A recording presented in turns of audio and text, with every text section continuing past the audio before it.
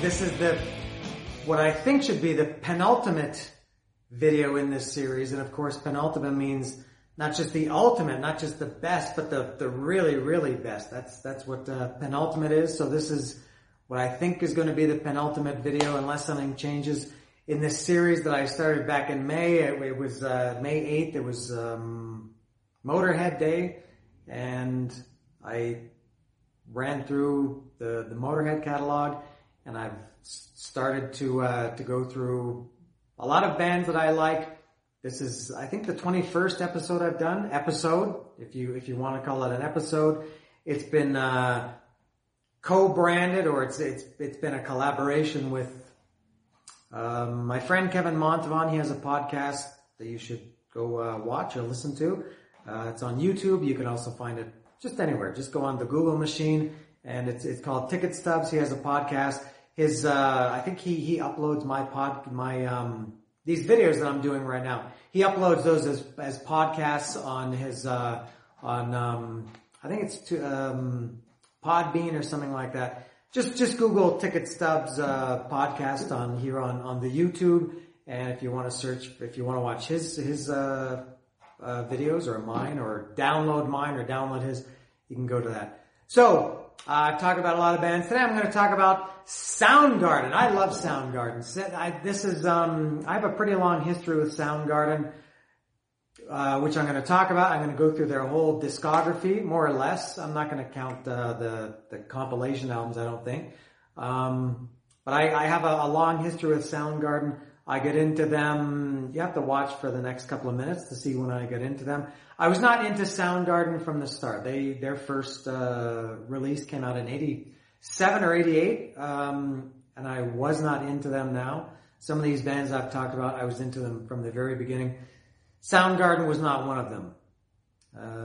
Watch for the next couple of minutes, and you'll see when I get into Soundgarden. And so I'm going to talk about that. I'm going to start right now with their first. Now this was Screaming. This was a combination of, and this came out retroactively, of Screaming Life and Fop, which were their first two. Screaming Life was an EP, and Fop was like a EP or a single or something. I think it was only 3 songs, or I think 4 songs. I'm not sure. I don't have too much to say about this one. I got this retroactively after I got into Soundgarden later. I was one of these people that felt like I had to have a band's whole catalog. If I liked them, when I get into them, if I liked them, I went back and bought their stuff. So I went back and bought this. I never fully got into Soundgarden's really early stuff. This one and the next one I'm going to talk about, I don't have too much to say. They were, to me, it reminded me a little bit of the way Pantera went. The first few Pantera albums, and then they finally found themselves on Cowboys from Hell, or arguably on Vulgar Display of Power. Some might even say they found themselves on Power Metal when Phil Anselmo joined. For me, Soundgarden was something similar to that. So about this one, not too much to say. Hunted Down is the first song. That was a good one, and that's still not is, because Soundgarden doesn't exist anymore. But still, they, up until their last shows that they played in 2016, I think they were still playing Hunted Down. It's a good song. It did have you could kind of see where Soundgarden was going there. They weren't quite there yet, but Hunted Down was for me, a good representation of where they were going. What else? Tears to Forget. That had kind of, like his Chris Cornell's high-pitched screeching vocals, which I was never a big fan of, which he didn't really abandon those as they went on, but he didn't sing in that style as much as he did back then. Amazing voice. Also, I never liked Rob Halford's that high-pitched screaming. King Diamond, I just didn't really like that. I liked the more powerful. Tears to Forget. Nothing to Say. Nothing to Say was a good one too. I would say that was maybe the first real Soundgarden song that sounded like Soundgarden musically. I think also vocally, just the style of it. The Soundgarden that I would later grow to really love Soundgarden. Nothing to Say was the first, I would say, the first true classic Soundgarden. And then after that, it's Fop. Just I guess it was. I'm not sure how many songs. I to be honest, I'm not even sure. I only know this as the two of them combined. I'm not even sure which songs were on Screaming Life and which ones were on Fop. But there's Chris Cornell shirtless, and there's Chris Cornell shirtless, and there's Chris Cornell shirtless. For the ladies out there, if you like shirtless men, you can see a lot of them here. Well, only one, but 3 different pictures. So not too much on this. They kind of stated who they were, and then they refined themselves, as I said. So Screaming Life, Fop, a good start. Never really caught on with me. Which brings me to the next one. This one I was also never quite into. This one, Ultra Mega OK. Soundgarden was a band that when they started in 1987, I guess, was when Screaming Life, I think, came out. It's probably just as well that I'll put that down for a second. Probably just as well that I think I wouldn't have liked Soundgarden if I'd heard them in 1987. They at that time in 1987, I basically had 2, or let's say 3 styles of music that I liked. I had traditional like rock and metal, Iron Maiden and AC/DC, Van Halen, Black Sabbath, and I had what I guess later became to be called hair metal, which is kind of one of the dumbest terms for music, along with grunge, which you could say Soundgarden is, and thrash metal. I loved of the hair metal in '87. I loved Guns N' Roses, Motley Crue, Rat. A little bit later it was Bullet Boys and '87 Faster Pussycat. Still love Faster Pussycat. And the other one that I really, really liked at that point was in '87 was thrash metal, speed metal. I loved Metallica from '83, Slayer, Sacrifice, Death Angel, Testament. I love that. Soundgarden didn't fit any of those categories, so I'm not sure if I would have liked Soundgarden if I had heard them at that time in '87 or '88. So getting to Ultra Mega OK. I like this a little. I'm still not totally sold on this album all these years later. But for me it was a step up from Screaming Life and Fop. Flowers is a good song. And they were still playing that in their last shows and their last tour. Flowers is a good one. All Your Lies is good. Metallica covered that.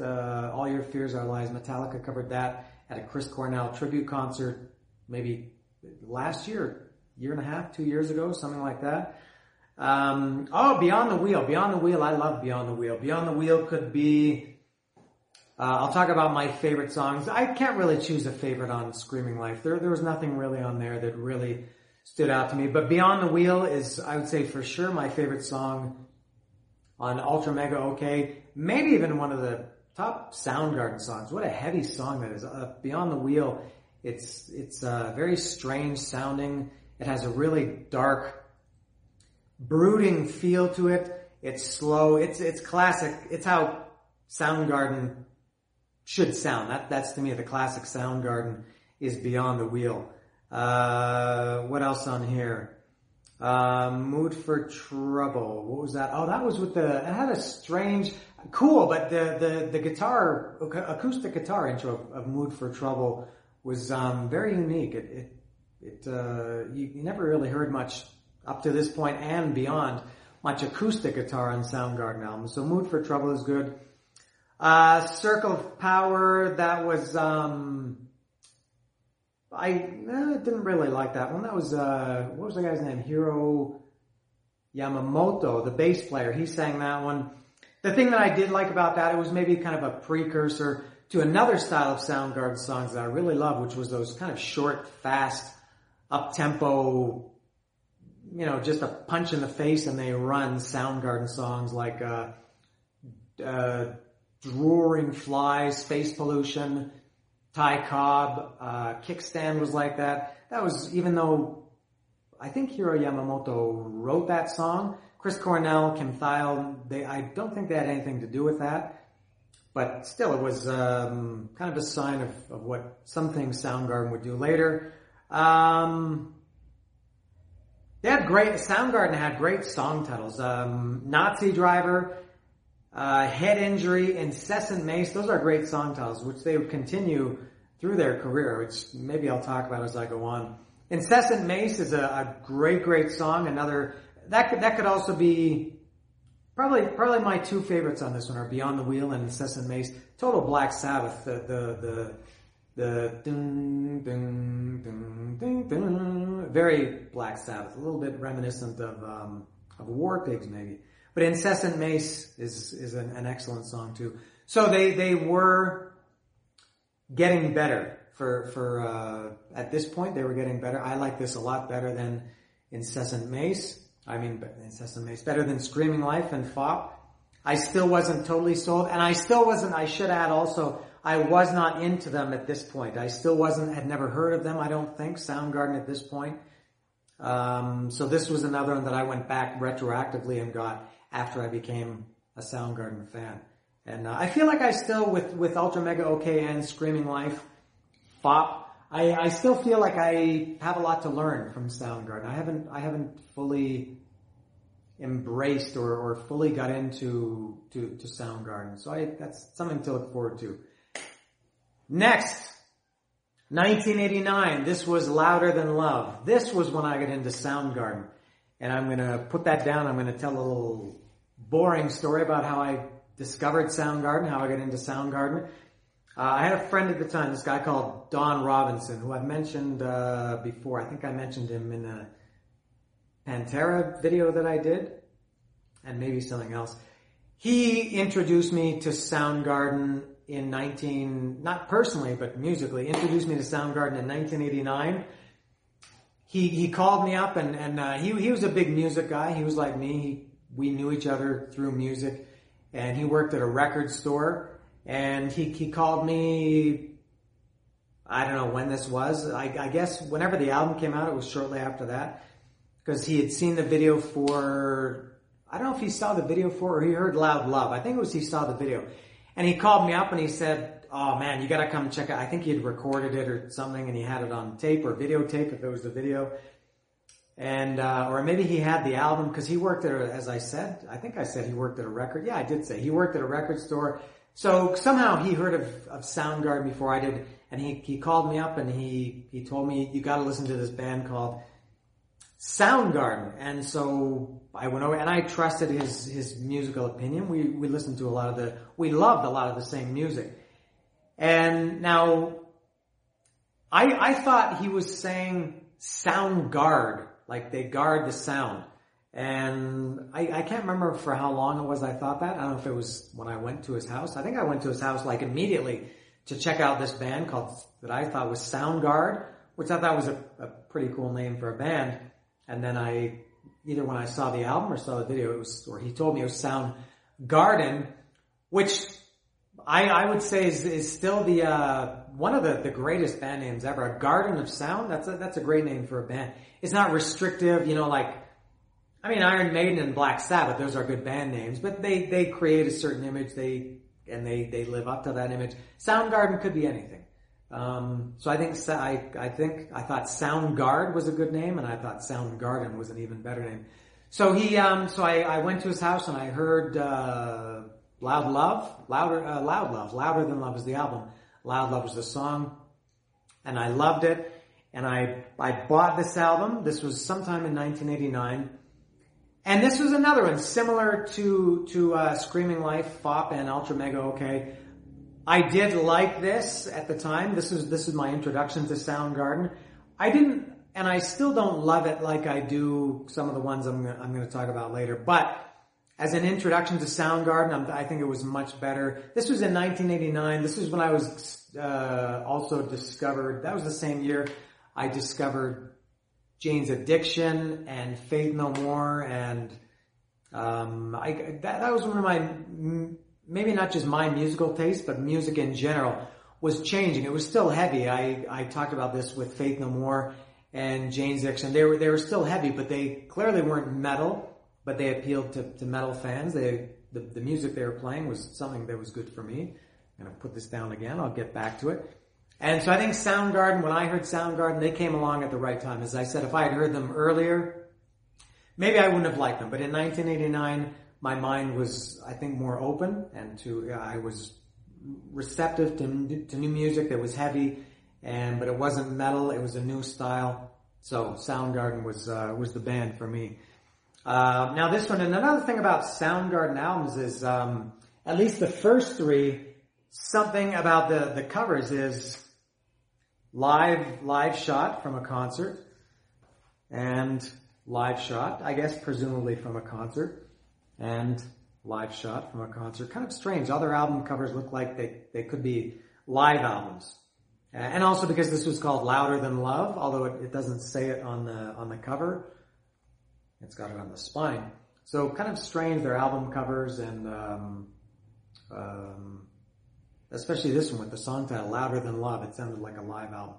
But I did like this album. Hands All Over, that's the first, maybe with Beyond the Wheel. That could be an all-time favorite. I'm going to tell you about my all-time favorite Soundgarden song when I get to it. You might be surprised. Hands All Over is one of my top ones. One of the, for sure, tops on this album.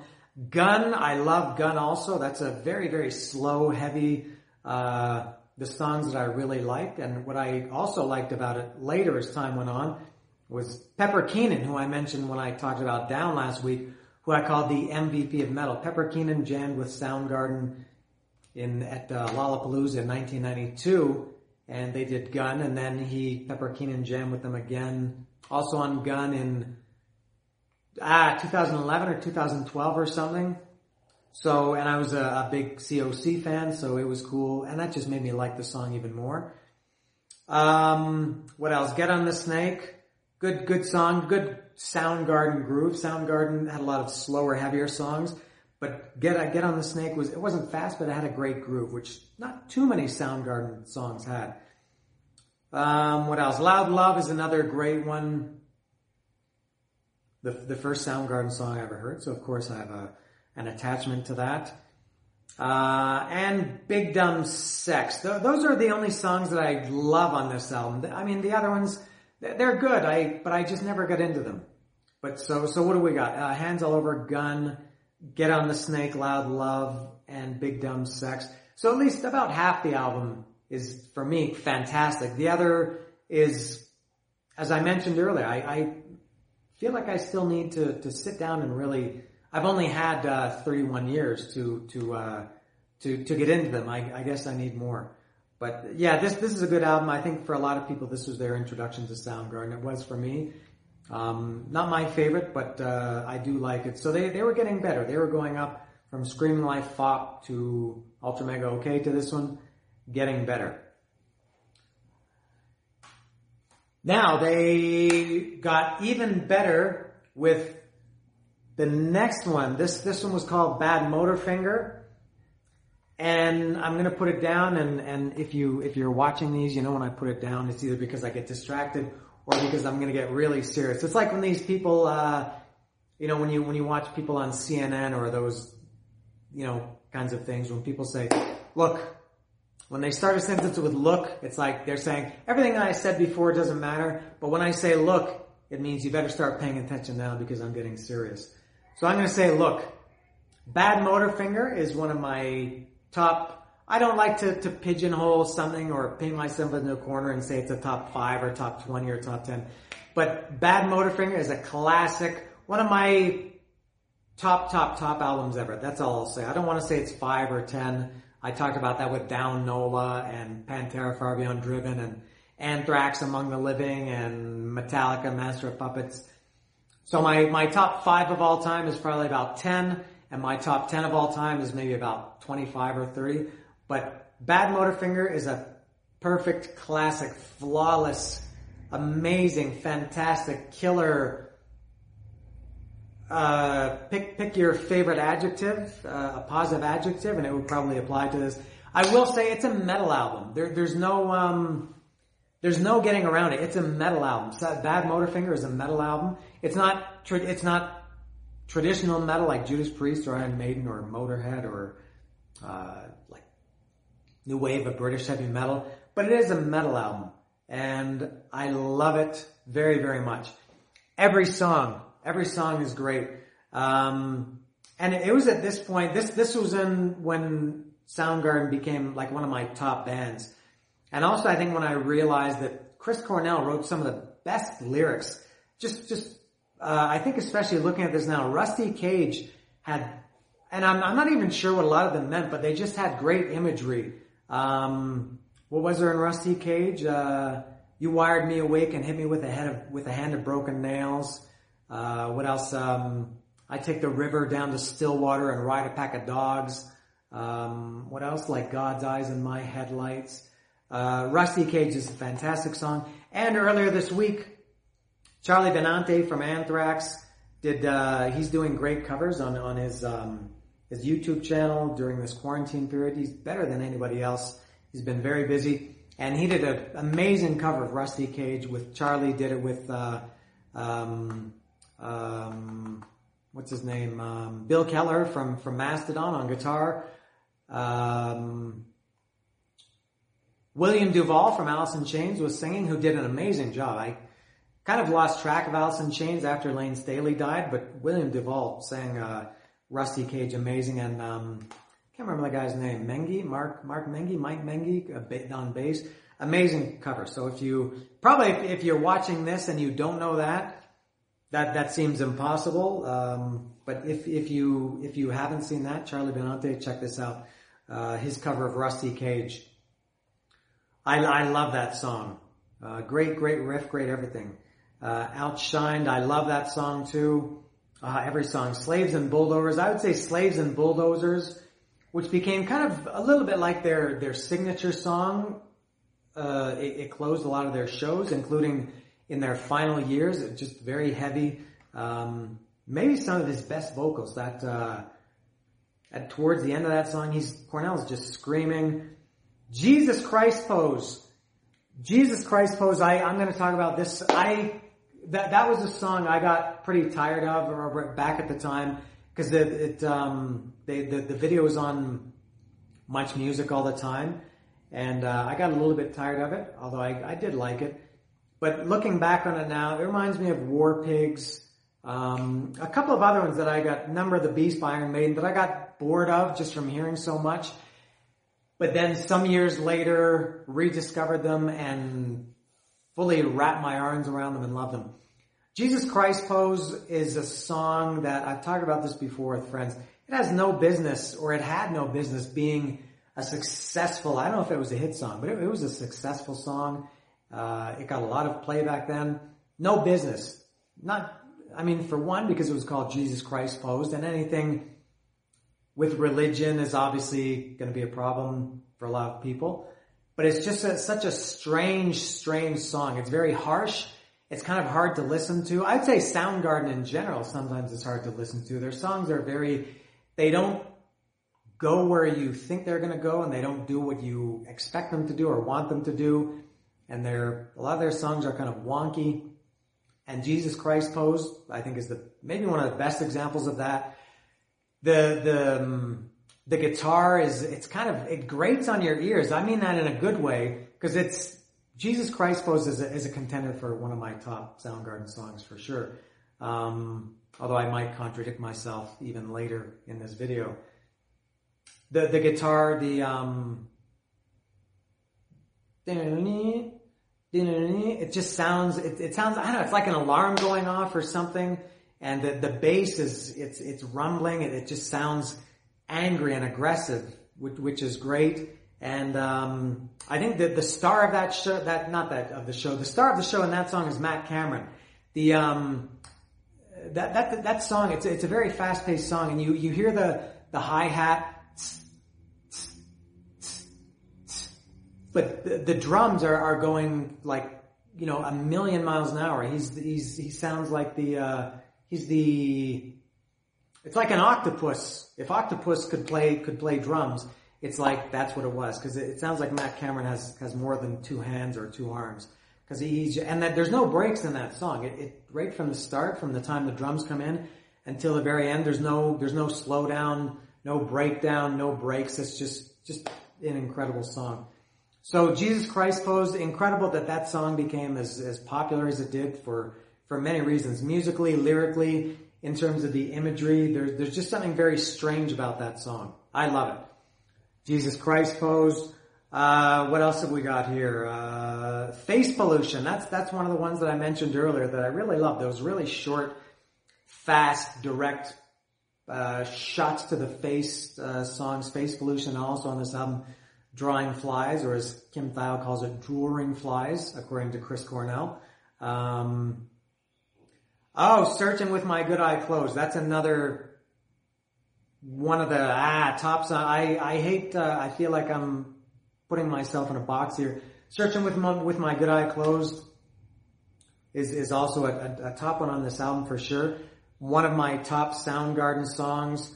And I listened to an isolated vocals version of that song last week and again earlier this week. And something that I didn't really notice in the studio, the original version of the song, is towards the end, Cornell is just screaming and screaming, like just gone crazy. It's several different tracks, and he just sounds so good. Mind Riot is another. I think that was my first favorite when I first bought this album in 1991. I think Mind Riot was my first favorite song. And I should say, when I heard it, no, not when I heard it, when I bought Ultra Mega OK, when I heard Flower reminded me a little bit of Mind Riot. I know you should say Mind Riot reminded me of Flower, but I heard them in the different order that they came out. Drawing Flies, that amazing album.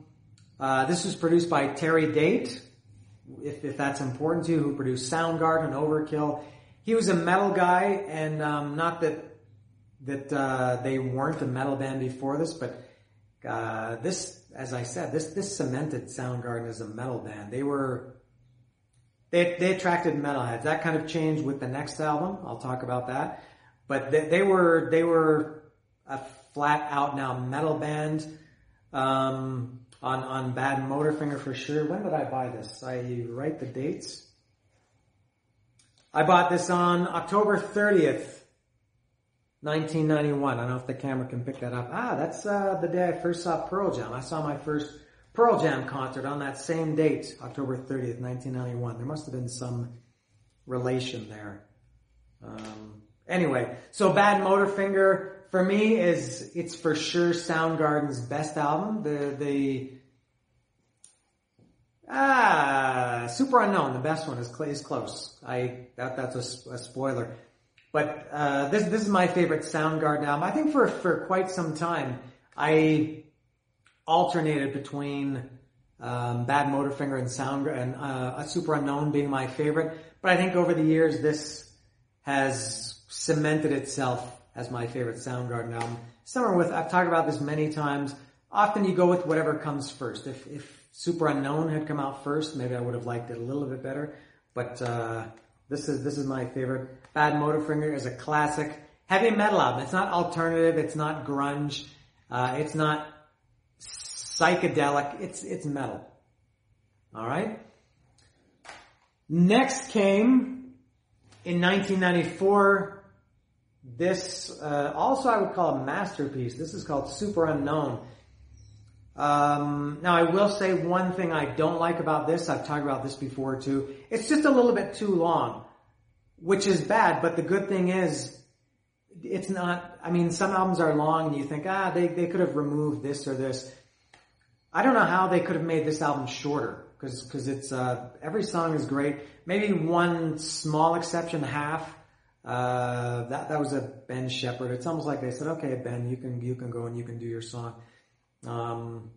But yeah, it's 15 songs. I think it's about maybe over 70 minutes. And it's hard to digest something when it's that long. But this is I would say almost every bit as good as Bad Motorfinger. What can I say about this album? This was, before I talk about the songs, this is when Soundgarden became superstars. They got pretty big with Bad Motorfinger. They were on a very steady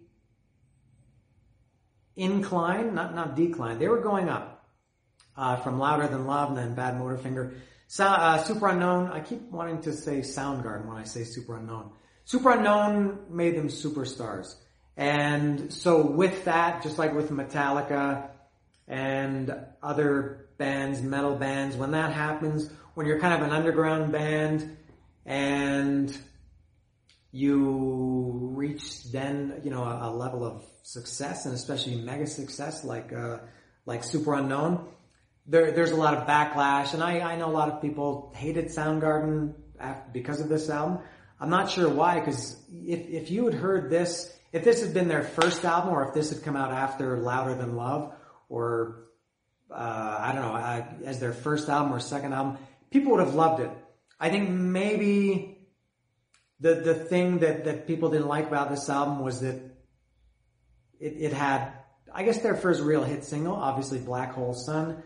And metal fans are weird. We don't like success. We like to keep things to ourselves, which I personally don't care. I like it when bands that I like, when they get big, I like that. As long as they didn't, really, really change too much.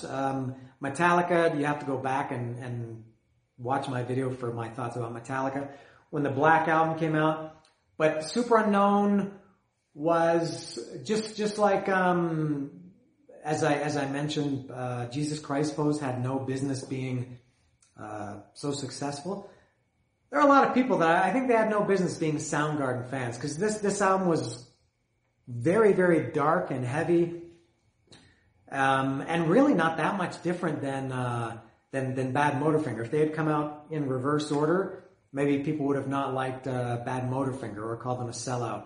I'm not sure, but things like Limo Wreck, Mailman, 4th of July, those are heavy, dark, slow, brooding, moody, angry Soundgarden songs. Just like anything from Louder Than Love or Bad Motorfinger or Ultra Mega OK or even Screaming Life, I guess. What else can I say about this one? I will say about Black Hole Sun. I never liked Black Hole Sun. It has nothing to do with the fact that it was a hit. It has nothing to do with the fact that it was a little bit kind of a quieter Soundgarden song. It was pretty far from Jesus Christ Pose. I just didn't like it. Even before it became a single, when I listened to this album, I just didn't really like it. Not sure why. I have no problem with singles. I loved Enter Sandman when it came out. I remember when that came out. I loved it. I did get tired of it, but doesn't mean it's not a good song. And, some of the other ones, Ace of Spades is a great song. Some people don't like a band's signature song, but Black Hole Sun, I just never got into that one. Super Unknown, the title track,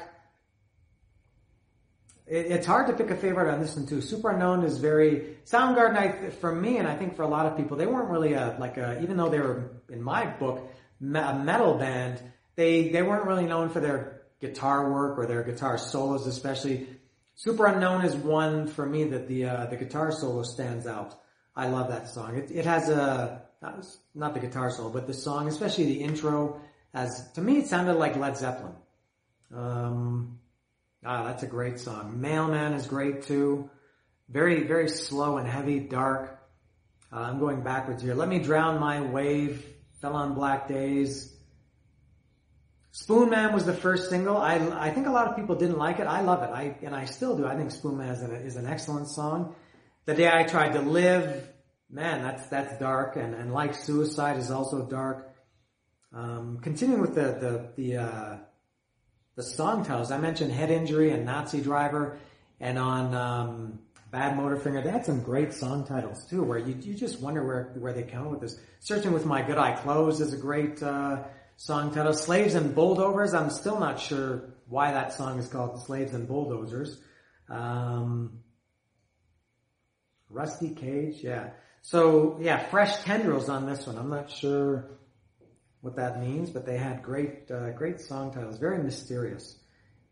This was produced by Michael Beinhorn, who produced Mother's Milk by Red Hot Chili Peppers. And maybe that was another reason. People like Terry Date. People really like, I think, I don't know if I've talked about this before, but I see producers, I'm a big sports fan. And my two favorite things maybe are music and sports. Much more music than sports in the last 10 years. But there was a point in my life for quite a few years where I was a bigger sports fan than music fan. And I kind of see the producer as you see a coach of a football team or a basketball team or the manager of a baseball team. They get either too much credit or too much blame. It's the people that talk about, they pine for the days of Fleming Rasmussen coming back to produce Metallica because he produced Ride the Lightning and Master of Puppets. So they think, well, if he comes back and he produces Metallica now, then Metallica is going to have another album like Master of Puppets or Ride the Lightning, which probably isn't true. Although I love Death Magnetic. You go back and see what I said about Death Magnetic. And so I think when people see Terry Date and they say, okay, Terry Date, he produced Overkill and Pantera. So if he's producing Soundgarden, and I'm a metal guy and I like Overkill and Pantera, then that means I'm going to like Soundgarden. So Michael Beinhorn, he wasn't, I don't know what else he produced other than, and I'm not even sure now that I think of it, I'm pretty sure I recognize his name from Mother's Milk. So I'm sure there are a lot of people who they see that, and it doesn't really matter. Either the songs are good or not. Kind of like and I'm getting very off track here, but AC/DC getting, was it Bob Rock or Bruce Fairbairn who produced an AC/DC album in the 90s or 2000, and Brendan O'Brien has, I think, produced their last album or maybe their last two, and AC/DC doesn't need a producer.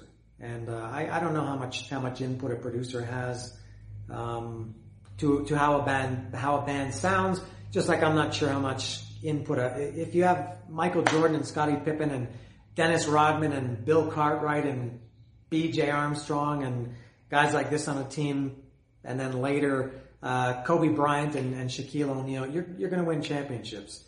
Nothing against Phil Jackson, and I shouldn't talk about Phil Jackson or the Lakers or the Bulls. I should be talking about Soundgarden.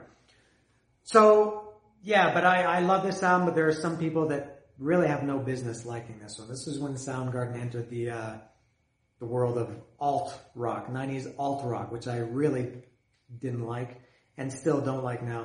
But it's an excellent album. Yeah, Superunknown is excellent. And another, I've always assumed that's Chris Cornell. Kind of a strange album cover. Bad Motorfinger was excellent. And this is like a forest, an upside down forest. And then a picture of, I guess, Chris Cornell. Looks like another kind of a live shot. So, Superunknown is fantastic. And something I forgot to talk about, I'll talk about a little bit, just very quickly. about regrets, concert regrets, musical regrets. I mentioned my number one biggest regret was not seeing, I had a chance in 89 to see Mother Love Bone, and I didn't go. And I had a chance in 1990 to see Pantera on Cowboys from Hell tour, and I didn't go, and I regret both of those. I had the chance to see Soundgarden in, I think it was also in 89 or 90, it must have been 89. They did a tour with Voivod, it was Soundgarden, Voivod, and Faith No More. And as I mentioned earlier, I got into Soundgarden and Faith No More in 89. Voivod I was never into, although that's another great band name, even though I'm not really a Voivod fan. Voivod is a great band name. I'd put that up with Soundgarden. And as a little teaser, the band that I'm going to talk about in the last episode, which is going to be in a couple of weeks or next week, I'm not sure, whenever I get time, is another great band name. So it was Voivod, Soundgarden, and Faith No More, and they played at the Concert Hall in Toronto in 89 or 90. And I didn't go, and I'm not sure why, because I was into Soundgarden at the time, I was into Faith No More at the time, not Voivod. But I didn't go, so I kind of regret not seeing that, because that would have been pretty cool to see back then. And it's funny how sometime later, I think Voivod was headlining, and it was probably not too long after that Voivod would have been the first band to play on that bill. But so I missed my chance to see Soundgarden in the early days, which I will talk about now. I did see them. I saw Soundgarden 3 times. The first time was at Lollapalooza in 1992. That was, I think for me, and I think for a lot of people, the best Lollapalooza. A lot of people will say no because it was too, the bands who were on it ended up becoming too famous. But, I saw Soundgarden in 92 on, Lollapalooza, and I loved them. And I saw them again in 93 at, kind of a strange show, a really cool show. I saw them open there was a show in Toronto at CNE Stadium. And I think it was only a one-off show. It wasn't a tour. It was Neil Young headlining, and with Pearl Jam, Soundgarden, and Blues Travelers. And so I went to that, and I also loved Soundgarden, and especially Pearl Jam at that show was amazing. And I never saw Soundgarden headline until the third time I saw them, which, if I remember, I'll talk about it when it comes up, when I finally saw them headline. So my Soundgarden concert history is pretty brief. That's it. Next one now. I don't have this, so you can imagine that I'm reaching over here and holding up a CD here called Down on the Upside, which that one, for me, started to go down. I would put this in the category with Ultra Mega OK and Screaming Like Fop and maybe even Louder Than Love. But I never got into that. And although different, because at this point I was a huge Soundgarden fan, so this was the first disappointment for Soundgarden from me. And I'm not sure why. I listened to it earlier this week just to kind of familiarize myself with it. And it was the first time I had listened to it in the full album in many, many years. And it's better than I remember. And a lot of this, I think, could have something to do with, I've talked about this before too, is timing. And I think timing is everything. And maybe at that point in 1996, when Down on the Upside came out, maybe I was just tired of Soundgarden. Maybe I was tired of the Seattle bands or the Seattle scene, because I also hated No Code by Pearl Jam, which came out the same year in 96. Although I did come to love it. You can hear me talk about that if you go and search my Pearl Jam video when I go through their discography. And, or maybe at the time I just honestly didn't like it. But I never got into it. I did like the songs I liked on that.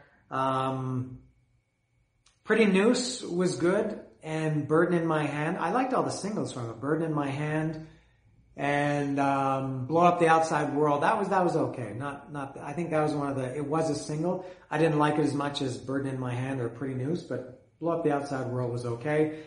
And I really liked Ty Cobb. Ty Cobb was similar to the ones I talked about several times.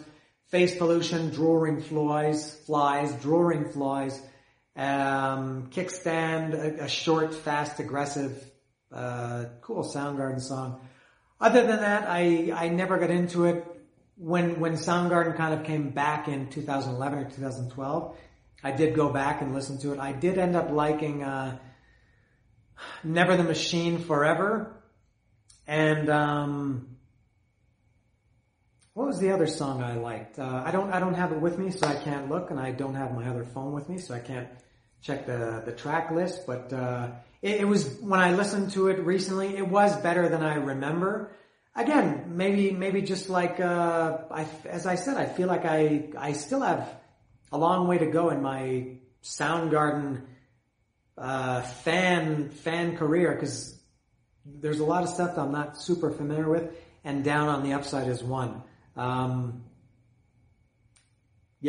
just maybe was tired of them at that point. So not too much to say about Down on the Upside. And that was 96, and then they broke up. Soundgarden didn't exist anymore.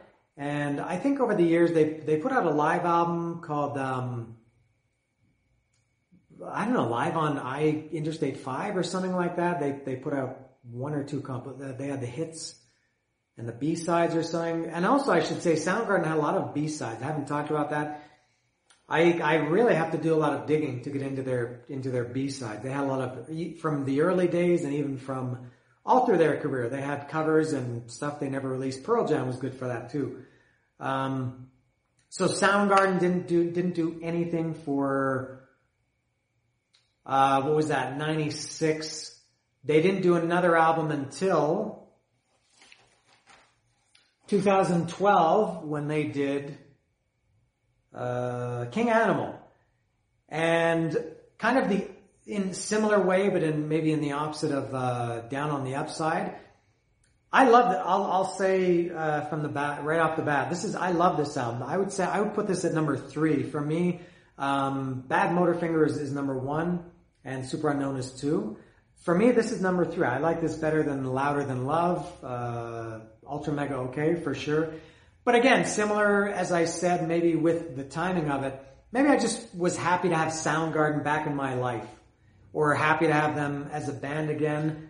But I mean, I think I really did just really, really like Soundgarden. This album, King Animal. If this had come out, and I've talked about this a little bit, if this had come out instead of Down on the Upside, maybe I wouldn't have liked it. And if Down on the Upside had come out in place of this, maybe I would have loved it. So the timing, maybe things that are happening in your life or musically, your tastes change a little bit over years. You still have your core, things that you like. I'm never going to stop liking 70s Kiss or 70s Black Sabbath or Metallica, Motorhead, Iron Maiden. None of that is ever going to change. But within those big boxes, you have smaller boxes. And but anyway, I love this one. And I'm going to tell you my favorite Soundgarden song of all time, better than Loud Love and Jesus Christ Pose and Searching With My Good Eye Closed and Super Unknown. I don't think there was anything on Down on the Upside that I would consider one of my favorite Soundgarden songs. But this album has my number 1 favorite Soundgarden song ever. Do you know what it is? I'm going to tell you in a minute. But this was great. Been Away Too Long was the first song they released from that a few months maybe before the album came out. And I liked it right from the start. I thought, Soundgarden, it sounds like they never went away. They didn't really, this sounds bad, but they didn't change their style. It was great to hear how Soundgarden sounded in 2012. And Been Away Too Long was exactly what I wanted to hear from Soundgarden at that point. My favorite Soundgarden song of all time is Non-State Actor, the second song. I love that song. That's one of those ones that I can't, my cat is interrupting. It's one of those songs that I can't listen to once. So I think every time I listen to Non-State Actor, I have to listen to it again a second time. Just an amazing song. And amazing to think that after so many years away and so many years as in their existence, that they could write a song or create a song that I liked better than anything else they had done before that. And by Crooked Steps, which was the third song, the next song. That could also be in my top 5, I would say, Soundgarden songs ever. I love it. Non-State Actor, man, I love that song. I listened to it, I think 2 or 3 times earlier today. What else? 1,000 Days Before. That's a strange one. What a weird song that is. Soundgarden had a lot of, as I mentioned earlier, their songs didn't always do what you wanted them to do. They had, I'm not a musician, so I'm not sure if I'm saying this right. They had strange time signatures. Their songs were kind of wonky. And I think 1,000 Days Before is it's another great example of that. It's just everything, the timing is off. It sounds like they're all playing different songs, unrelated to each other, and then they just put it all together and it works as a song. It's almost like if anybody knows Goodfellas, the great movie Goodfellas, Joe Pesci sees the painting and he says, I like this one. The one dog goes one way, the other dog goes the other way, and the guy says, what do you want from me?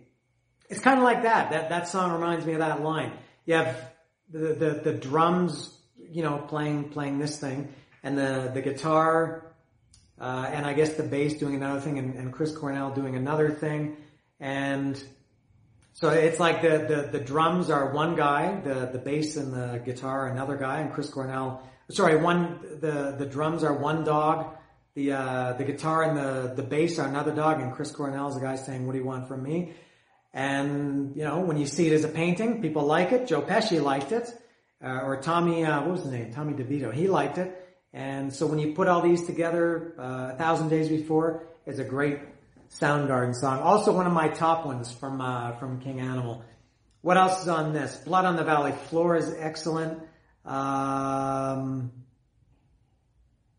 Black Saturday, that was a good one. That had acoustic guitar too, which I mentioned is kind of rare in Soundgarden. Rowing, I love that song, especially at that's the last song on the album, especially after, I don't know if it's after the second verse or after the second chorus. Chris Cornell just explodes. He's just wailing on that song. So this was great. I was very, very happy that Soundgarden was back.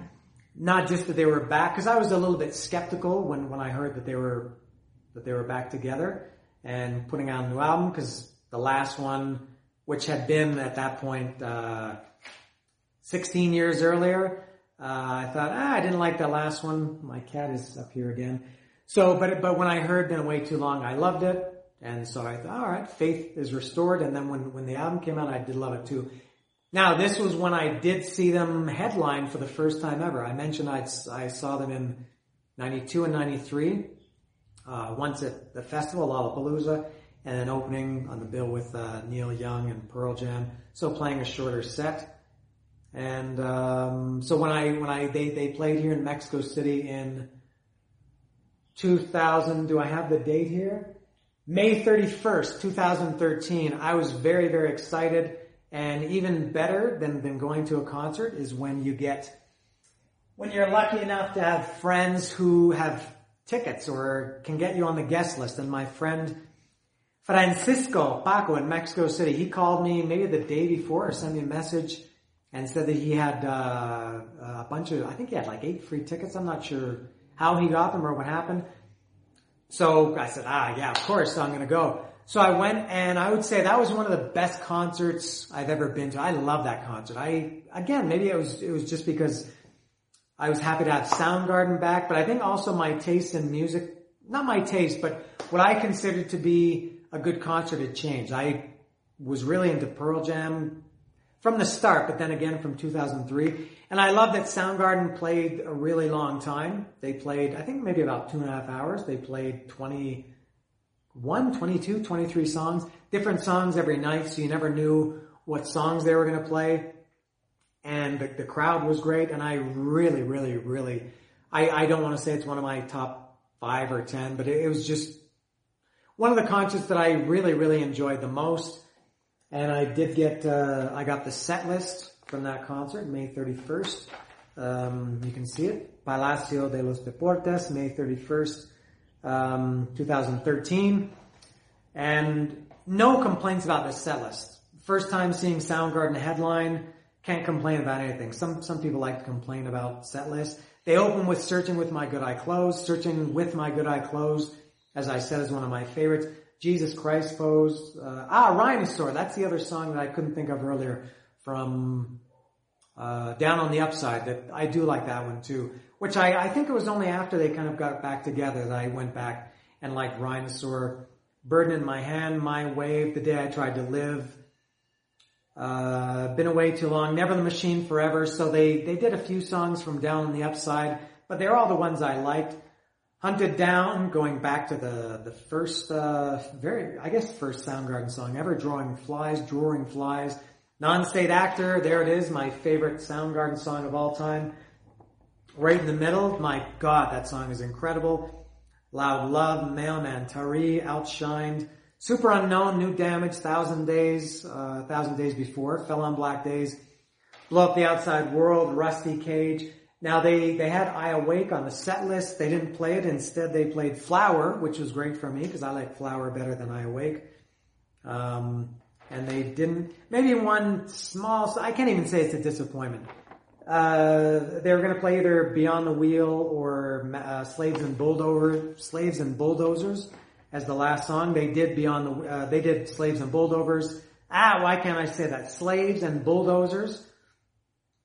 So it would have been cool to hear Beyond the Wheel, but again, for seeing Soundgarden for the first time, at that point it had been 21 years since I had seen Soundgarden, and the first time I'd ever seen them headline, and seeing concerts in Mexico City is always great. So yeah, I really, really, really loved that concert. And then, now they obviously, they never came back again, so that was their one and only show in Mexico City. But last year they released, and this was a very good, substitute for another Soundgarden show. They released this last year. This was from the same tour. Maybe even close to around the same time. They played at the Wiltern in LA. And they recorded this for Live at the Artist Den. They released it as a concert video. And I saw it. They played it in the theaters. I think it was last year or 2 years ago. I think last year. And they played it here at Cinépolis, which is the big, it's like AMC in the States or Famous Players or Cineplex Odeon in Canada. It's one of the two big movie houses in Mexico. And they played it one night only. And I went and I saw it. They showed this whole thing. I guess they played 2.5 hours. And oh man, I loved it. It was so great sitting in that theater, watching it on the huge screen, loud, hearing all these songs. And at this point, as I said, Soundgarden, maybe if I'd seen them do a show like this some years before, I wouldn't have liked it. But I really, really appreciate now bands that play for a long time and change the set list. And I've had this discussion with people before, and they say, what's so special about changing the set list?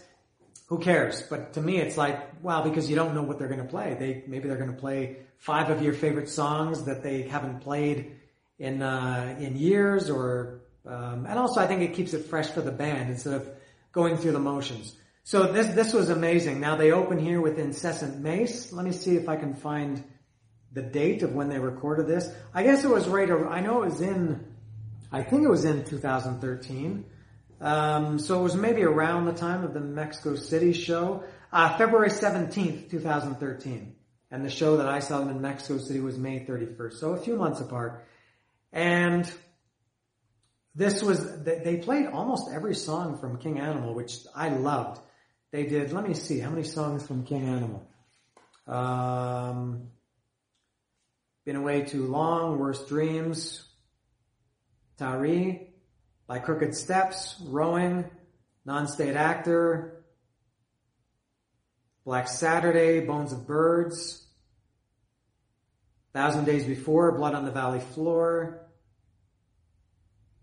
10, they played 10. I think there were 11 or 12 songs on King Animal. They played 10 of them. So I was very, very happy to see that. And I think live albums are I've mentioned before, they're kind of hit or miss. I do love this one. I think maybe because I saw this tour, and I think also seeing it in the theater made it, I don't know, just more memorable. So I bought this album and I love it. Soundgarden, and amazing that Chris Cornell, I think when he was in Audioslave, who I was never really a big fan of, there was maybe a time when he maybe lost his voice, but he sounded great. I thought he sounded great on this, and when I saw him in Mexico City, he sounded great. And I think during that whole time, I've gone back and seen videos of him. Chris Cornell, for the way that guy sang, there was a lot that could go wrong with his voice. And at this point in 2012, 2013, his voice was as good as it was maybe, in the heyday of Soundgarden. So, that was it for their discography. That was the last thing they did officially. If I remember correctly, now of course Chris Cornell died in 2000, was it 16 or 17? I remember that. The aforementioned, my friend Kevin Montavon, who I talked about in the very beginning of this video, who's the bearer of bad news for me. He was the one who told me about, he was at the concert when Dimebag was killed in 2004. And I learned about Dimebag dying from Kevin Montavon in 2004. And this year I learned about Neil Peart dying, also from Kevin Montavon, and also Chris Cornell. I guess it happened overnight. So when I woke up in the morning, I turned on my phone and I checked my messages, and I saw that I had a message from Kevin. And he told me, I can't remember what, he said something like I think his message was just something like, "Oh my God, Cornell," something like that. Or he didn't say Chris Cornell died. It was something like that, and I thought, what happened? So I immediately checked, and I saw that he had died. I think at first I just knew that he had died, and then it was a little bit later, it was probably only seconds later, that he actually killed himself. And that was one of the, obviously when you listen to music, especially now, these guys are getting older, and this doesn't apply to Chris Cornell. A lot of them are dying. Lemmy and David Bowie, and so a lot of guys in bands that I've liked, that I've been a big fan of, they've died. Lane Staley, Chris Cornell, who else? Shannon Hoon, Scott Weiland or Wieland, and you think, oh, that's too bad, and I don't know, for me, none of those guys, but the ones that really, really, I guess affected me or were just made me feel really, really bad were Dimebag, Lemmy, and a few weeks ago, Eddie Van Halen. I'm a huge Van Halen fan. I did the video doing this, going through the Van Halen discography. And Chris Cornell was one. I guess it has maybe something to do with, the fact that he killed himself. It's not like he just died because he was sick or something like that. When somebody, commits suicide, it has a different feeling. And so when Chris Cornell died, that was very, very, I can't say it was difficult for me. It's not like he was a family member, but that was one of the big ones in my life that I thought, man, I can't believe this happened. And I really, really miss Soundgarden, because I think they were working on an album that year in 2016 or 17, whenever it was. And I think Matt Cameron had kind of taken the year off from Pearl Jam, and they were all going to get together. They were working on an album. And I thought, they're going to come back to Mexico again on this tour, and I'm going to see them again. And of course, none of that ever happened. And so that was the end of Soundgarden.